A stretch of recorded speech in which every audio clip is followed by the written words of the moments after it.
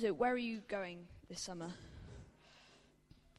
So I'm going again to Norway and Latvia with a discipleship organisation called the Navigators.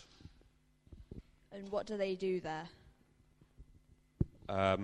So Navigators are all about building relationships with people and really investing in them and helping them to grow in knowledge and understanding of Jesus. And what are you looking forward to when you're out there? So in Norway, we're going to be we're going to be staying at a youth hostel which is right at the end of the longest fjord in Norway. We're going to be meeting with some other Christians from all over Europe, and we're going to be looking at a few Bible studies together, and we'll spend lots of time both on our own and as a group looking at the Bible. Things I'm really looking forward to are walking up the mountains there. One of these slides, there's a fantastic viewpoint that we walk up to every year, and I'm really looking forward to getting to that point there. Then in Latvia, we'll be running a kids camp in the middle of nowhere in a little village called Zosna. This is when we have the campfire in the evenings, and then in the daytimes we get into little groups like this and do some Bible study together. And what's not so good about this trip? Or what are you not looking forward to so much?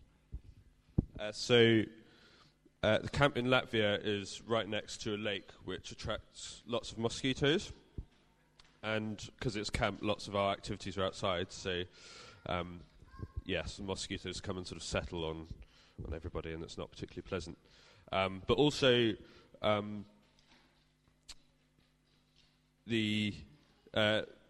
sometimes the environment can be quite sort of spiritually dark. So it can feel quite intimidating. And I guess even though I've been before, sometimes that can be a little bit scary beforehand. What's special about the camp you're going to help out with? This isn't really, it's not run by an organisation, it's just run by a family, a local church, and they somehow have contacts through the Navigators with various people throughout Europe.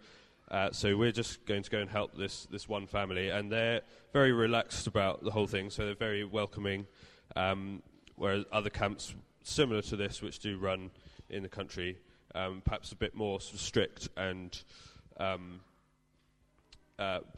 this case they do as much as they can to invite everybody, and that includes some kids from a nearby institution, many of whom don't really have any family anymore.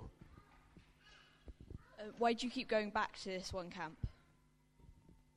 So, as I mentioned, the Navigators are very keen on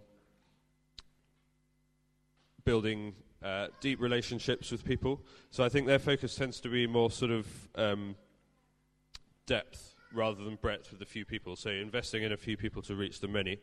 And I guess since I've been able, and I've built some good friendships with some guys over there, I feel it's appropriate to keep going back and keep building on relationships with them. Thank you.